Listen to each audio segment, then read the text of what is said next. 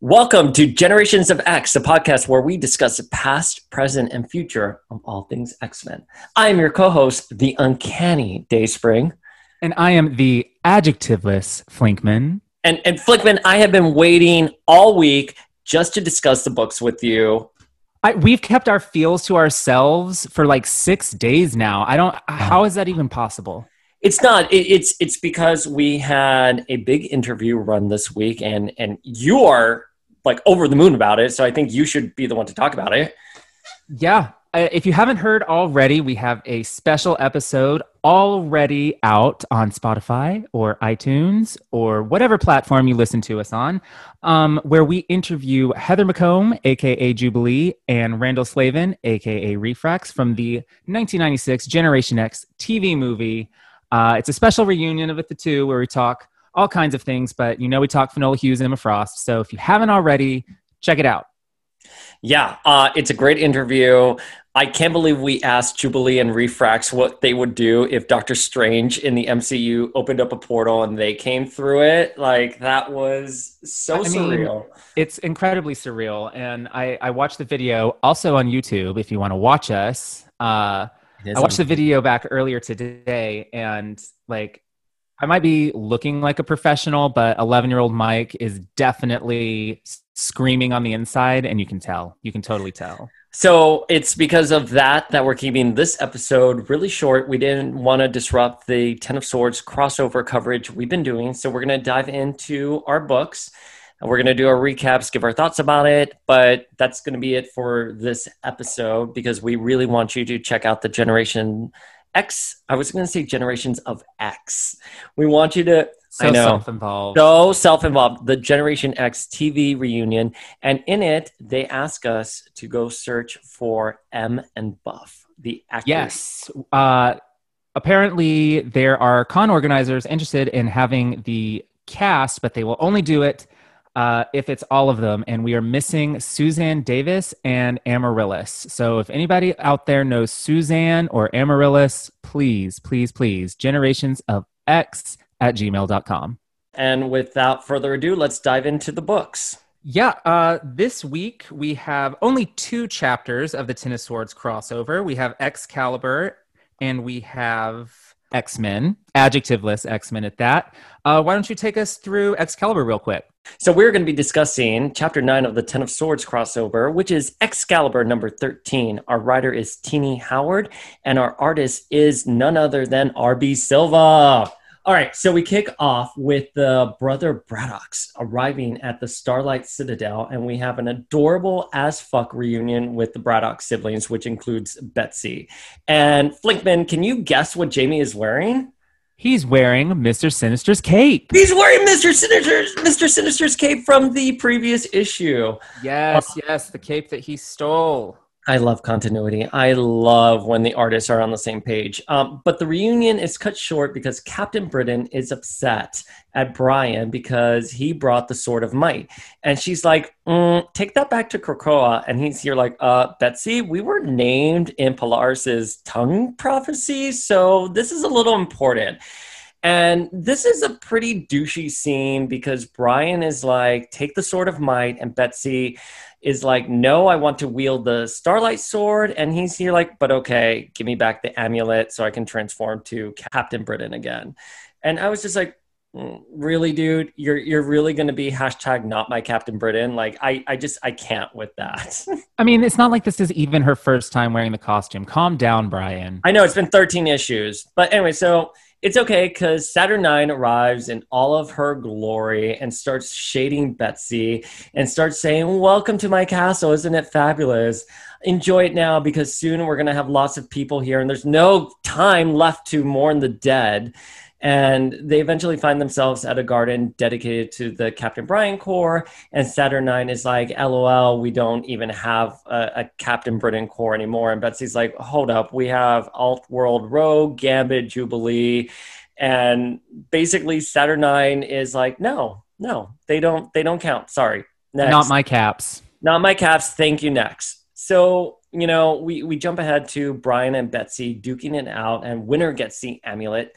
And because Brian is like, I didn't think you'd want to be Captain Britain forever. And Betsy says something that I feel was a little bit of Teenie Howard coming through, and I really liked it.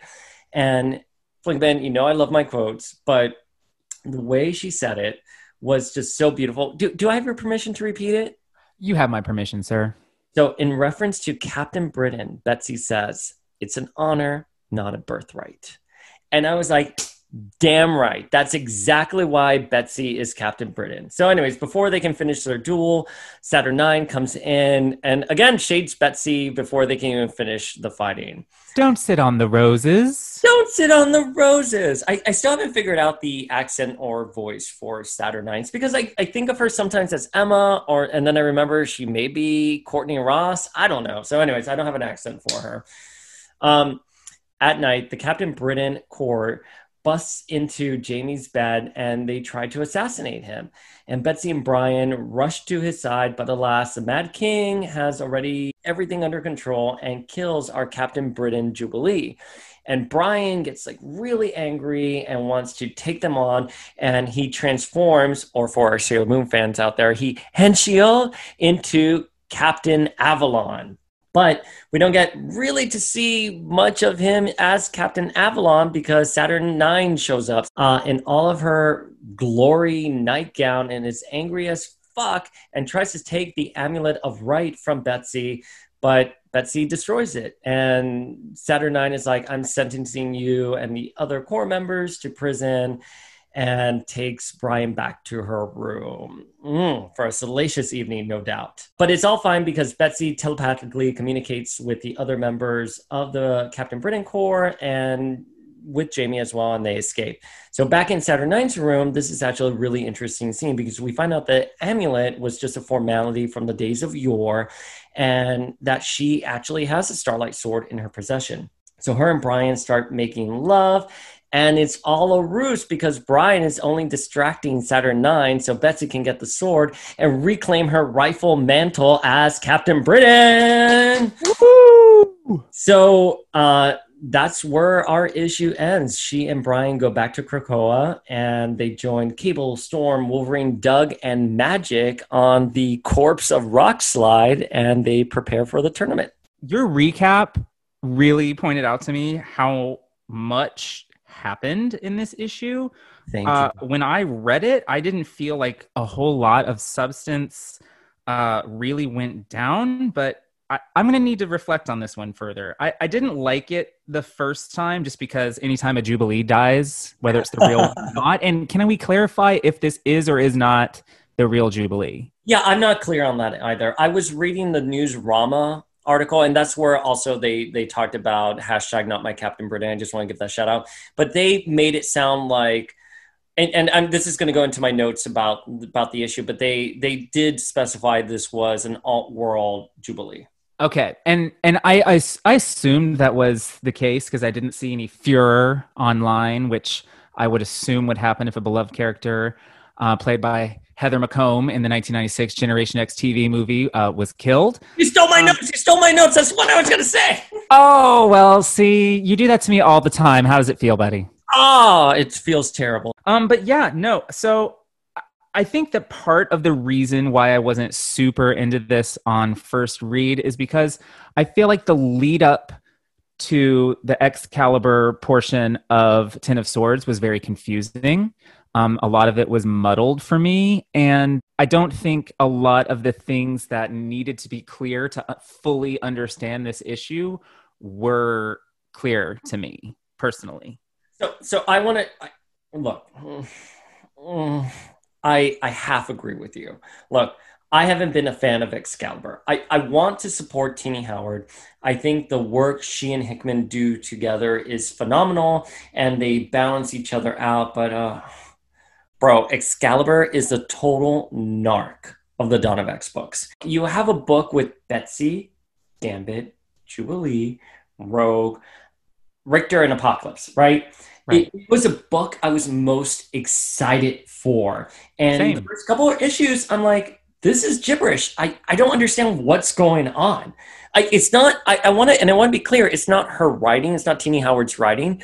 It was so lost in its world building. There was a lot happening and you couldn't really see the forest for the trees at the time. You know what I mean? Like you couldn't see where it was all leading to, at least from my perspective. But taking this issue for what it is, just one chapter in a much larger crossover, I actually think it was stellar writing. And if Hickman is showing us Summers family dynasty, Howard is giving us a Braddock dynasty.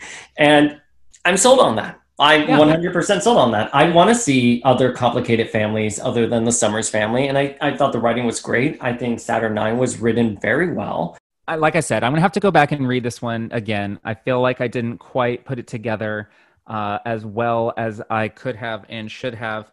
But one thing that I do want to call out is, of course, the art by R.B. Silva is phenomenal. He did the Powers of 10 half of the Hoxpox event that launched all of this. He draws a stellar Captain Britain Betsy. And I loved the art. I loved the Captain Avalon costume. Of course, I love Jamie wearing the sinister cape. And then from a story perspective, I really liked the scene where Gambit explodes the hilt to the Sword of Might and forces Brian to accept that power that he had shunned for the entire issue thus far. I don't know. I thought that was a really clever use of Gambit there. There's not a lot of clever things left about Gambit at this point, and that really landed for me. So yeah, I don't have a whole lot to say about this particular issue other than I may have wound up enjoying it more than I thought after listening to you sell me on it. Really? Oh my God, this is like a first in our friendship. I'm so excited right now. I'm like crying. It's usually me selling you on things. I know, it really is. The only last thing I want to point out is that I've spoken to a lot of Betsy fans, and they don't like how Betsy has been portrayed recently as Captain Britain. And look, I mean, obviously the X fandom is wide and there's varying opinions, but I'm just talking about the few people I've spoken to. I want to say I actually do like how Betsy has been portrayed. Yeah, I agree. I wonder if the people you're talking to are fans of Ninja Psylocke Betsy, or, if they have any interest in her as, a less, or not, I'm not going to say less, a different kind of badass British woman. You know what I mean? Because I was a fan of British Betsy before I was a fan of Ninja Betsy. So having her return to, her roots, her proper body, her non-racist form, and having her actually interact with her family and have her be involved in that Captain Britain Otherworld side of things makes me really happy, because that's the kind of stuff that we weren't getting with her as Ninja Psylocke. And, it would have been less impactful with her as, the Thong Warrior, but I'm really appreciating it. And I really don't, my friend Gary, shout out to Gary, he's the biggest Psylocke fan I know, and he's really into it. So, I'm just curious, I would be curious to know which Psylocke fans you're speaking with about this. Yeah. And Psylocke fans and Betsy fans and Captain Britain fans, all alike, why don't you email us at generationsofx@gmail.com your opinions on Captain Britain and Betsy's recent turn in her history. Okay, and with that, let's go ahead and move on to the next chapter of the Ten of Swords crossover. That would be the 10th chapter of the Ten of Swords crossover in Adjectiveless X-Men. It is written by the head of X himself, Jonathan Hickman, with amazing art by Mahmoud Asrar. So our issue X-Men Red. I'm sorry to interrupt you. He did X-Men Red, and he was phenomenal in it. Our issue opens in the Healing Gardens of Krakoa, where Banshee is looking kind of annoyed that no one's paying attention to him because they're all too busy with Apocalypse, who is clearly in an immense amount of pain thanks to the injuries he received in the Otherworld battle a few issues ago. Doctors Reyes and McCoy, alongside Healer, are struggling to treat him, though, because he won't hold still. So Polaris and later Magneto use their powers to restrain him, while Hope mimics Healer, and the two of them get to work healing. It's clear that Apocalypse at least feels somewhat better right away as he immediately begins a quarter-issue-long diatribe that flashes us back to the days of Okara, the One Land. We get a couple pages of extended fight scenes between the enemies from the Dark World and the Okarans before 100 of Okara's greatest champions seemingly turn the tide of the battle, at which point we jump to something akin to an ancient Okaran Quiet Council that includes Apocalypse, his son, the Four Horsemen, and Genesis, the love interest and baby mama who shares a code name with both Apocalypse's second son, Tyler, and his young clone, Evan. Seems like that's just a really popular name in the Apocalypse orbit. Anyway, peace has come to the land, and this council is deciding the fate of their enemies when out of nowhere, a gold box being held by the defeated enemy begins talking and asks to be opened. A creepy gold mask then jumps out and attaches itself to the idiot who listened to it and opened the box. While his new body is rapidly deteriorating, the mask tells us that it's actually a world away but would like to make these strong mutants of great quality an offer. Now, this whole issue has been pretty damn confusing, but here's where I got really confused. The mask says they cannot just offer up whatever is being offered. The Okarans must earn it. And with that, the body of the mask wearer seems to wither away to dust, and two of the enemy horde step forward to introduce themselves as if there's about to be a big fight. But Genesis quickly takes care of them and tries to steer the conversation back to the mysterious offer, which we learn absolutely nothing further about in this issue, as the next time we see Genesis, she and the Horsemen are saying farewell to Apocalypse as they head off for a mission he is not strong enough for. Now, I'm assuming this is the final farewell before they are lost to Apocalypse for thousands of years until the start of this crossover, but I really don't know for sure. Somewhere in this group of confusing scenes, we do get a mention of Genesis's sister, Iska the Unbeaten, which means nothing to us now, but I'm sure will be of some importance later on. Who really knows? From there, we're back on Krakoa in the present day, where Apocalypse is fully healed and ready to get his damn sword, aka the Scarab, and join the rest of the champions on the corpse of Rockslide. Oh. And because they'll seemingly trust anyone at this point, the X-Men appear to send Apocalypse and Gorgon, two villains, off on an away mission by themselves to the Temple of the Horsemen in Western Egypt. Inside, Apocalypse smashes his way to the various pieces of the sword, and the issue ends with him walking out with his sword fully assembled. And, yeah, a lot happened there, and a lot of it was pretty confusing. Tell me, Dayspring, was there something important I missed, or did you have a bit of a tough time following this one as well? Okay. First of all, I just want to say the way you recap that issue made it sound a lot more interesting for me than when I actually read it. So I'm going to give you props on that. Look at that. That's exactly what your Excalibur recap did for me. I know. No, well, we had very different opinions going into this recording today. I really liked Excalibur and did not like X-Men, but the way you, and vice versa for you, but the way you described X-Men right now, it's like, oh yeah, that sounded a lot better than I actually did.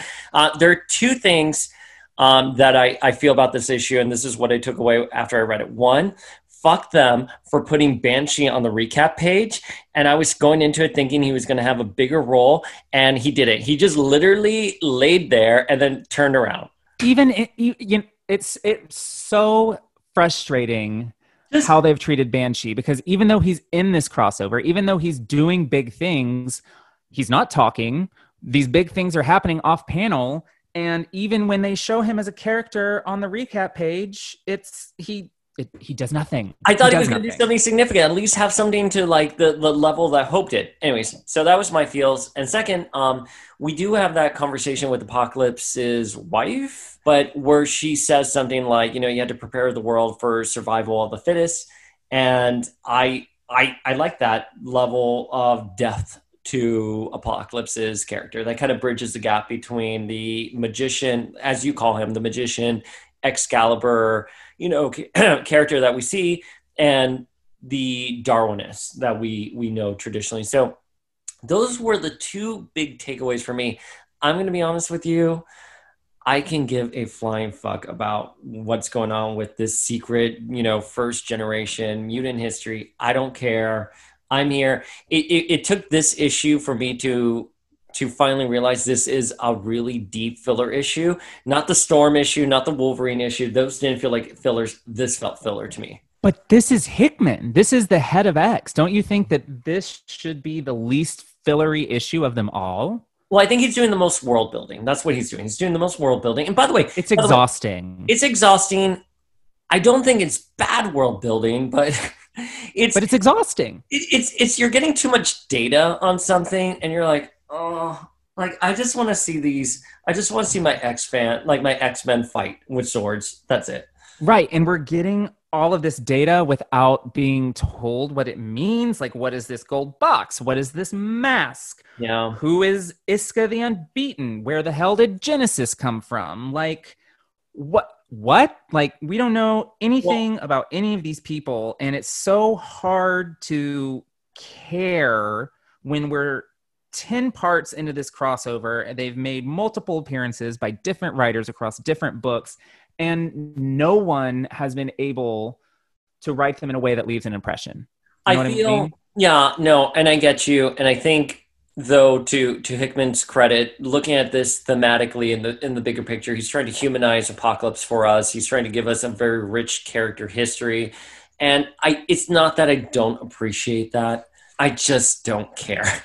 Someone has to appreciate Apocalypse's single tear on page 17. Wait, I have to look at that. I want to be happy about this issue. I didn't like it. I just didn't get it. And look, he has a single man tear coming down his cheek. A single man tear. Now, is that over Genesis or is that over Iska the Unbeaten? I have no idea. Who could know? Who could know what is happening here? But here's the thing. Like, I hope, and I'm sorry to cut you off, I really do hope, though, this does pay off. And I don't mean that in a vapid sort of way. I just mean that, like, I hope these characters and this narrative will have a significant impact other than just this one standalone issue where Apocalypse gets his sword and joins the others on Rockslide's corpse. I can't imagine that we would build up a character like Genesis and introduce a mysterious sister and have it not go somewhere. Whether it goes anywhere once Hickman is no longer head of X, we'll see. But I can't. If there's one thing I know about Jonathan Hickman is that he usually doesn't seed things without a purpose. Yeah, and this is where I agree with you. This is where I think maybe you have to have a leap of faith as an X fan. I don't have a leap of faith. I've been burned so many times. Writers come in with great ideas and then they're gone. We know he's head of X, but how long does that last? How long is his contract for, et cetera, right? But yeah, I mean, overall, I'm sorry, listener, you can't see me. Thumbs down. I didn't like this issue. I felt it was too laborious. I think it was important to see Apocalypse as a fully fleshed out character. His history and the writing was good, but in terms of the overall narrative, I didn't care for it. Right, I didn't either, and it's ridiculous how much happened without me caring about any of it. And that recap that I just did, that was speaking of laborious. Reading this back and trying to analyze page by page, panel by panel, what is happening is laborious. Like this comic, there wasn't a whole lot to enjoy about it. You know what I mean? There wasn't a lot of fun in there. Like, there were fight scenes, but they weren't good fight scenes. There were, there's a lot of character dialogue, but it was all kind of foreshadowy, mysterious crap that only posed more questions than it answered, which for a middle chapter of a crossover, I understand that's going to happen. But for something that's coming from the head of X himself, I just really expected more. I wanted to see some like X-Men heads rolling. Yeah. I will say the art is incredible, but that you know what you're getting when you have Mahmoud Asrar on the art. I will say it's an inconsistency from the prior issue that Polaris is in her new X Factor costume here, but I love that costume. I love that she's in it, and he renders her beautifully. You want to jump into Juggernaut?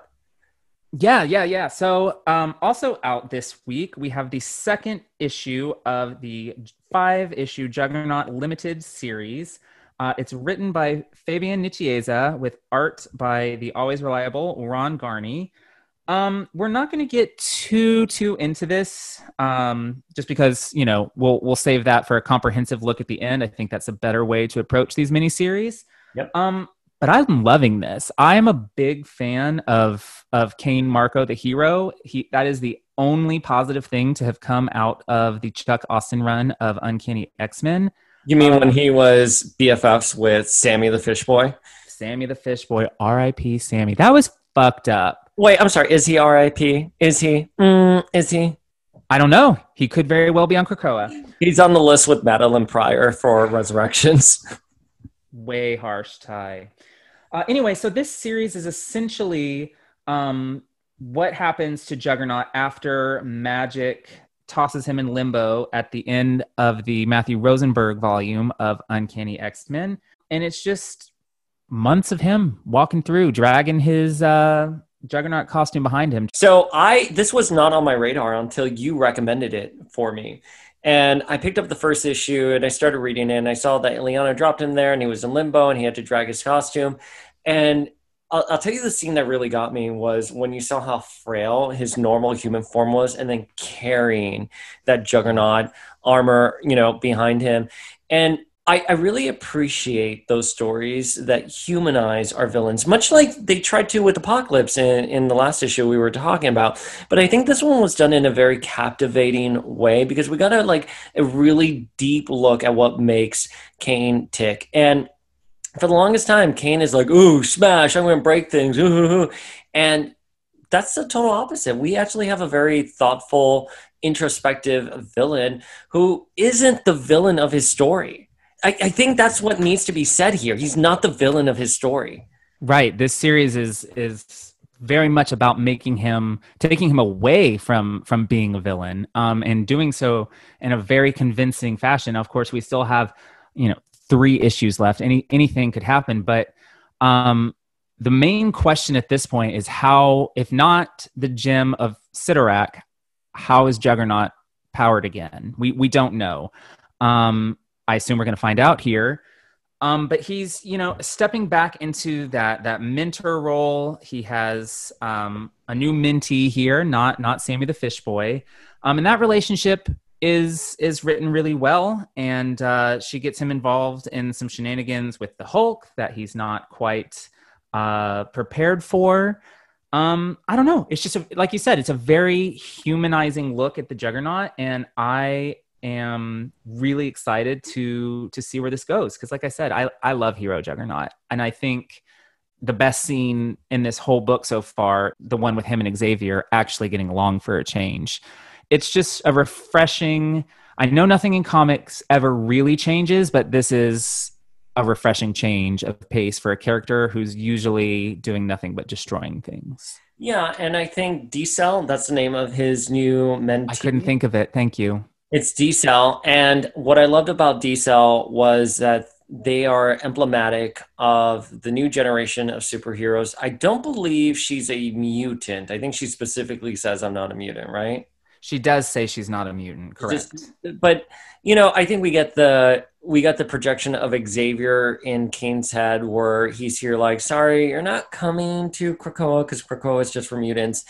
And you see him really caring for her and staying at the hospital bed with her and really forming that rapport. So I'm all for it.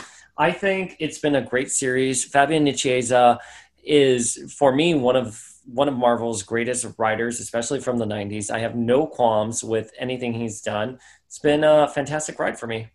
Yeah, absolutely. Absolutely. Shockingly, I'm sorry to cut you off, but shockingly, the recommendation came from you. And I hate everything you like. So... I mean, every now and then, a broken clock is right twice a day. Well, that's once today. So let's see how the rest of the day goes.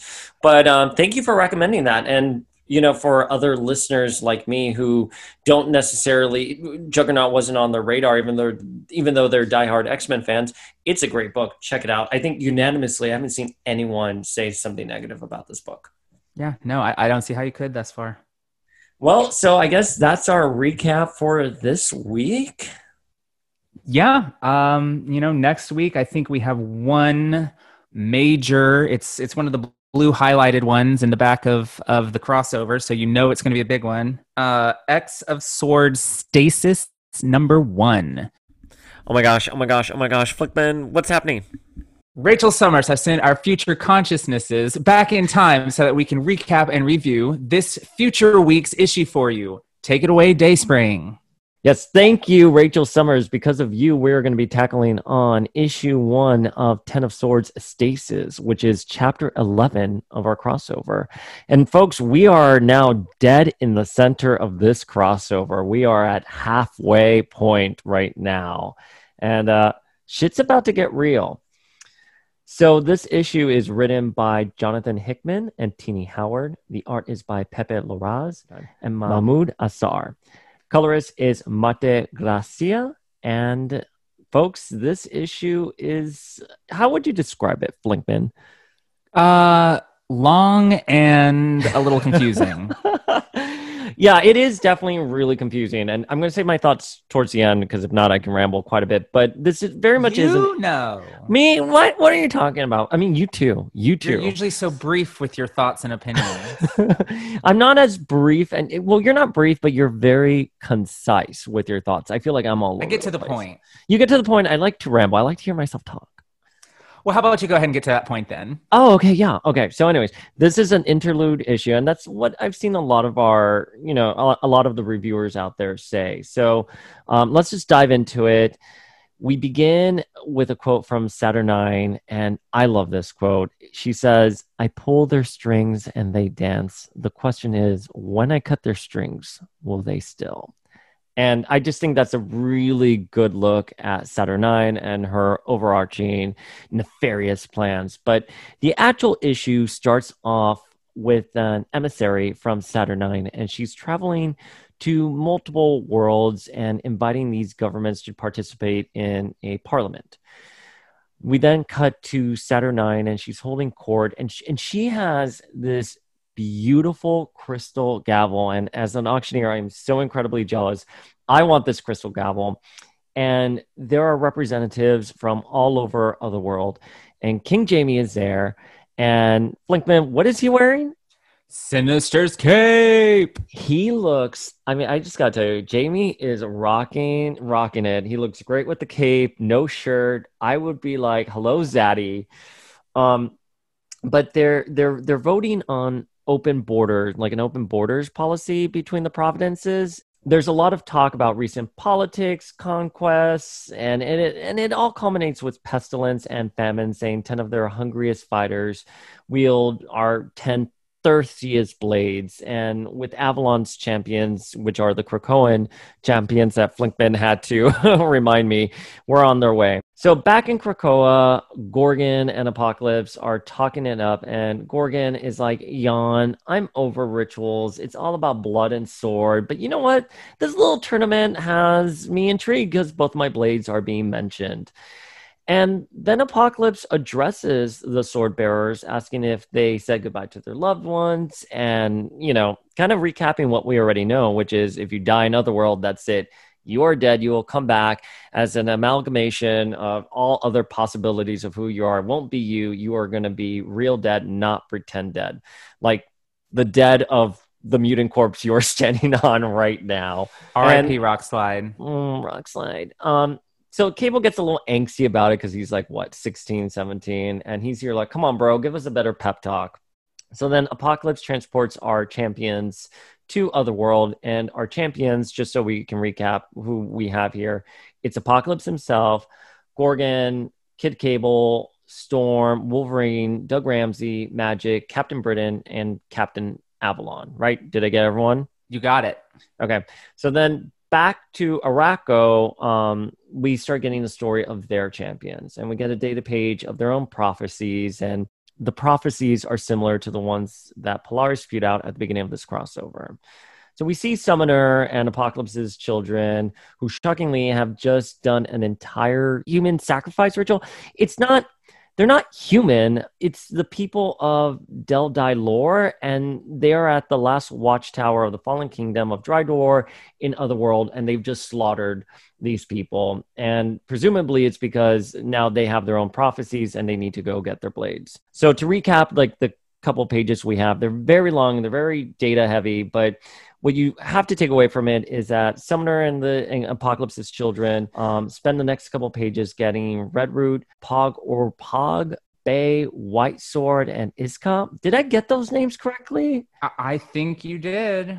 I don't know. Is it Bay or Bai? I don't know how you would pronounce that, but we have Redroot, Pog, Bay, Bei, White Sword, and Iska. And those are our 10 champions for Arakko. It's War, it's Summoner, it's Solemn, it's White Sword of the Ivory Spire, it's Redroot, the Forest, it's Death, it's Iska, the Unbeaten, Annihilation, Bay, the Blood Moon, and Pog, who's an internet star already. Everyone loves him. Everyone's blowing up talking about him. So that's sort of where we're at the half point. That's where I'll pick it up as our Krakoan sword bearers arrive to the Starlight Citadel with a tingle, confused as to whether or not they're on friendly ground. The Braddock twins are of absolutely no help as they basically shrug it off like, don't ask us, y'all. Saturnine then arrives and clears up any lingering confusion by making it known that she doesn't give two Fs about any of them, even if she did have chambers prepared for all of them. Once in their separate rooms, our heroes find tarot cards that indicate they each have a different part to play. Betsy, the Nine of Swords, Doug, the Two of Cups, Brian, the Knight of Pentacles, Magic, the Page of Wands, Cable, the Fool, Wolverine, Strength, Storm, Death, Apocalypse, the Lovers, and Gorgon. Well, Gorgon's card was unrevealed, which definitely doesn't foreshadow good things for the character voted most likely to die in this crossover by listeners like you. Also, a few things worth mentioning about these cards. Betsy's indicates that she could meet a very stabby and unpleasant end.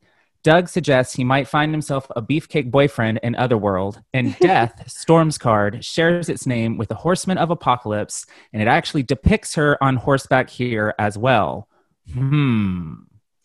Speaking of Apocalypse, he's like totally over this game after seeing his card and goes to confront Saturnine, who is pissed that he crumpled up the vintage tarot card she bought on Otherworld Etsy. She lets Apocalypse know that, hey, she's grateful for his assistance in defeating Morgan Le Fay back in the first arc of Excalibur when we understood even less about what was happening with all this magic stuff than we do now. But he's been acting like a real jerk ever since then. This whole conversation was essentially just several pages of two characters walking and talking, but it's amazingly rendered by Pepe Larraz, who thoughtfully laid it out as an elevator scene, which breaks up the somewhat boring exposition.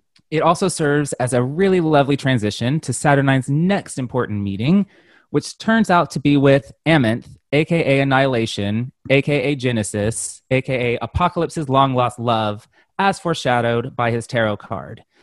The book ends there, and we are reminded that we are literally only halfway through this crossover and that we have 11 books coming our way over the next 4 weeks. Holy shit, we're going to be busy. All right, so that's a recap for this issue. I want to know what you thought of it. Well, you know, as usual, I'm a fan of the Marvel UK Captain Britain stuff, so I'm definitely happy to see familiar faces like Roma, Merlin, Mad Jim Jaspers, and the Fury. All people and places on this Otherworld Council have been mentioned in the data dump pages throughout this crossover, and we haven't really discussed those because they're just so damn cumbersome, but it was nice to see it all sort of come together here, even if it is still very confusing.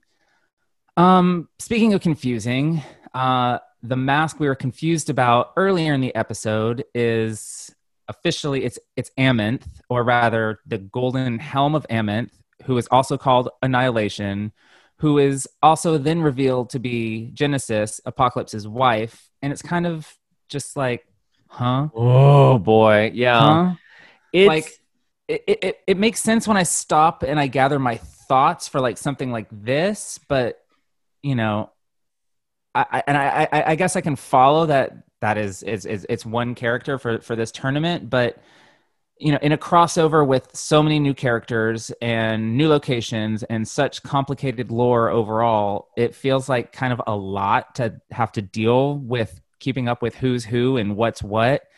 And that to me is kind of, you know, emblematic of the problem I have with this crossover in general. It's just kind of like, on first read, you're so overwhelmed with data and characters that it almost makes you anxious. You know what I mean? Like the more you Yeah. try to follow, the more you're unable to.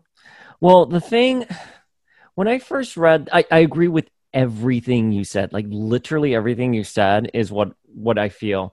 And when I first read it, I was just like, oh my God, like there's so much information being thrown at me. I like it's overwhelming. But when I started rereading it again for this issue, I kind of like took my head, you know, I put my head in the game, excuse me. Yeah. I put my head in the game. I wanted to really understand what Hickman and Howard were trying to do here. And here's the thing about this issue that I think why it's a turnoff and why it makes it unique and different. It's defined the superhero genre. It's defined what we've known about the X-Men for a while now. And, you know, I'm a big fan of Lord of the Rings and Arthurian legend. So I love that, but I don't know if I necessarily love that translated into the X-Men. And I think that's what we're supposed to approach this, crossover as. It's supposed to be high fantasy. It's literary fantasy in the most quintessential way possible. It's Token meets Ursula K. Le Guin. It's sprinkled with a little Samuel Delaney.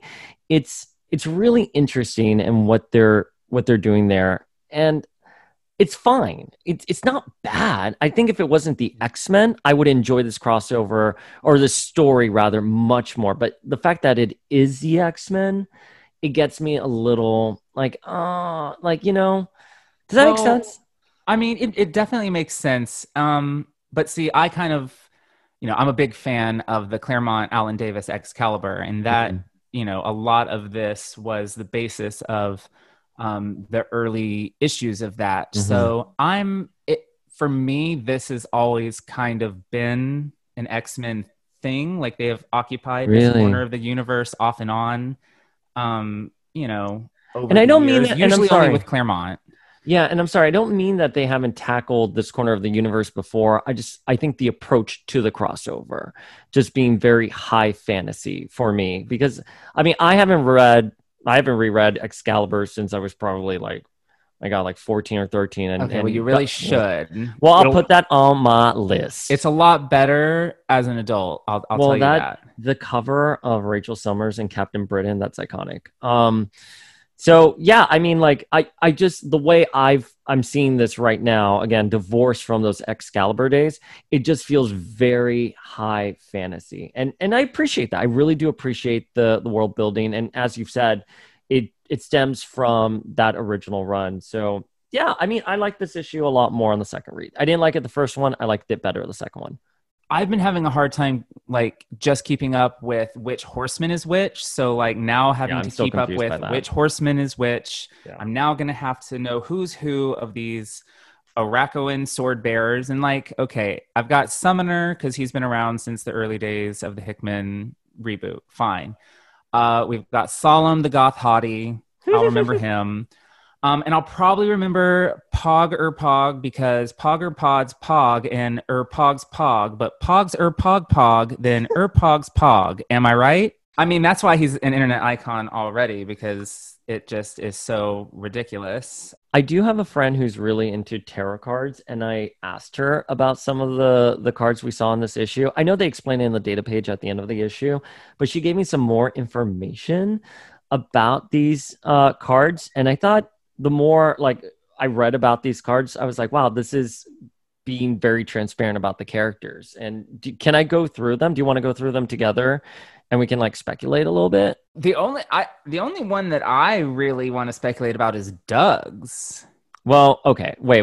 Well, let's get to Betsy first because the Nine of Swords is a card that's all about doubt and pain. And basically, those swords are what hangs over a person and their fears. And it's a very inward read. I feel that it was already in the data page, but I think it's really interesting because of the issue before we get to see Betsy really tackle that insecurity about the mantle of Captain Britain, which I didn't even, again, I've been very clear about my feels for the first half of Excalibur. I thought it was unreadable. I really couldn't really get my head around it. But I like that level of detail to Betsy's personality. Does that make Yeah, sense? for sure. Yeah, I mean, she's been questioning whether or not she's worthy of the mantle basically this whole run. So in that context, that card is not surprising at all. Okay, now Doug Ramsey. Yeah, his is kind of suggestive and hot, if we're being perfectly honest. It's But like is him and that, this big beefy dude. isn't it Grogan? Isn't it? I couldn't tell, Wait, but why would? I thought it was because he throws away the card too. It's No, no, both no, of no, them. no, because Wait, he let's look got at a it. completely separate card. I thought they both got the And same card. Wait, no, let's look at because if it. you look, no, no, no, because if you look at the back, Let's in see. as in tarot of the classic Hellions team, Yeah. she's been turning these same cards across a couple of strange readings in these data dump pages, and no, hidden. If you look, Nine of Swords, that's Betsy. Two of Cups, that's Doug, and then next we see Gorgon, and it says hidden. So no, It's he did not share. hidden. He did not Oh, share womp the card womp. with Doug. I thought he did because that kind of looks like his silhouette. I mean, look at it. You It know, looks like Warpath to it looks me. like Oh, Warpath. is that now that I'm looking?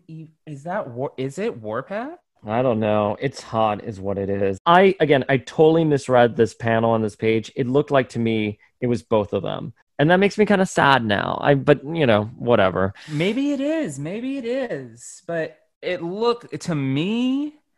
I got Warpath from it. Well, it could be. So my friend was telling me the card is all about sexual tension and attraction, but it's also about a pair of two lovers coming together, and their relationship could be so inward and so intense that it could cause disharmony to the rest of the world.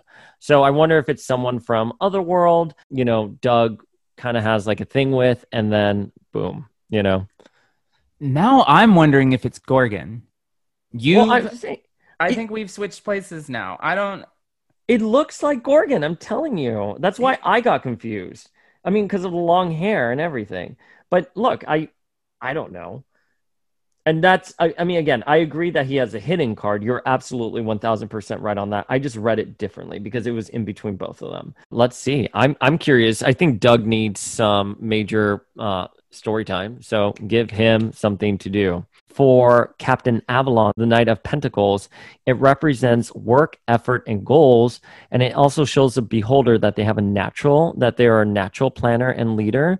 But it can also be emblematic of a boring, mundane life and a very moderate approach to life, which I think it's interesting that you say that it's this person is a planner, because in Tarot's reading, actual Tarot, the character, her reading at the back of the book, it specifically says this man has no master plan. Wow, interesting. Is it? I know if they're upside down, the cards come upside down, it has obviously the other meaning, but I think he's facing upright, correct? Yeah, definitely. Yeah. There's no. So then for magic, the Page of Wands means that this is someone who's inclined to give everything a go and that they embrace opportunity. And the reason why their sword is planted deep into the earth, it suggests that they're not going anywhere, that they have the courage of their convictions. But funny enough, it also means that a new spiritual path may be calling them, like the actual card itself. So I think that was kind of magic-y. And then the Fool, I feel like what I was told about the Fool kind of is reminiscent of what is said in the data page. It's not necessarily a literal fool. It's just someone who's at the beginning of their journey, who has an open heart, who is willing to take a leap. But the card is all about enticing the beholder to have an open and curious mind to the story unfolding, above them. Wolverine, I thought, was the interesting one because the card is supposed to represent strength, courage, and compassion. And usually it's someone riding a chariot. And in this case, Summoner is riding Wolverine. But the chariot represents outward strength and will, and it also represents inner strength and the human spirit and its ability to overcome anything. So I took that as like very Gulliver's Travel, which is the indomitable human spirit. You can't really kill it off. And apparently it says, my friend was telling me that this card is all about governing with your own strength and not persecuting others. Like you have the power to see something through to the end, which I thought was great. I think Storm is pretty in your face. I was curious about her reaction because she kind of like gasped. Maybe, I don't know. Did I read that wrong when I saw her gasp at the death card? No, yeah, I think that's definitely supposed to be a gasp. But I feel like that has been already like kind of like a cliche in our cultural lexicon, which is you get the death card, you already know it doesn't mean literal death, it just means a change. Does that make I mean, sense? I took it a little more literal than that, as a death card with Storm on horseback nestled next to a panel of Apocalypse. I got Horseman, Death, the Horseman of Apocalypse. Oh, so you think she may become, well, that there you go. She may become, maybe she's no longer going to be just, on the council. She's going to be now the death, We'll the see. horseman She of wouldn't death. be the Let's first. see. And then Apocalypse Lover. I mean, there wasn't too much to say about this. The only thing that I found really curious that my friend was saying was that the card is about being who you want to be in this lifetime. What kind of honesty are you going to give the other person you are with? And it usually represents unifying dual forces. So I wonder if somehow Apocalypse and his amorous feelings towards Genesis. What are the names again for this character? Golden Helm of Amenth is the mask. So it's been referred to as Amenth, also called Annihilation, and revealed to be Genesis, yes, who is Apocalypse's wife, lover, baby mama. Oh, geez, it's so much. So, anyways, I just thought that was curious. I think a lot of it is already spelled out for us in that data page. My friend is into tarot card reading, so I was like, can you just give me a couple of points on these? Yeah, really the only other thing that I had is Gorgon is clearly going to die. He is clearly going to die.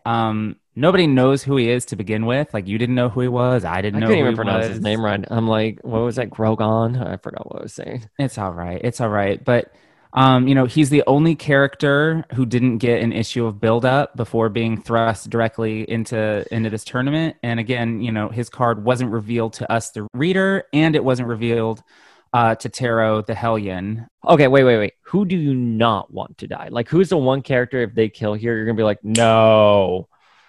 I don't know if there's anybody here that would get me super riled up. I think Betsy has the most going for her, the most new and interesting stories to be told coming out of this. So I definitely would not be happy to see Captain Britain die, but Magic, Storm, Cypher, I would not be too happy about any of those. We know Old Man Cable is back out there somewhere, so Cable could very well die in this as well, only to be replaced by the one true Cable. I don't know.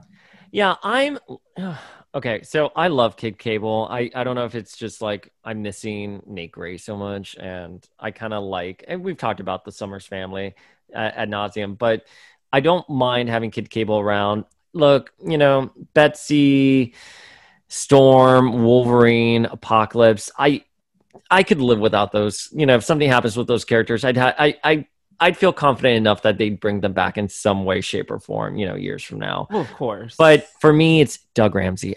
That's the one character I do not want to die. I don't want Cypher to die. I want him to live. I loved him with Warlock as a sword. Like, I'm digging him. I'm even looking up. I'm talking to people about, like, how can I create a great Doug Ramsey cosplay? Like, that's how much I don't want him to die now. I mean, someone's got to love Doug. Look, I have nothing against Doug. Obviously, I went on a staunch defense of Doug and how badass he is just a few weeks ago. So obviously, I wouldn't want him to die, but I don't think number one, I don't think he's going to. And number two, it really wouldn't bother me too terribly much.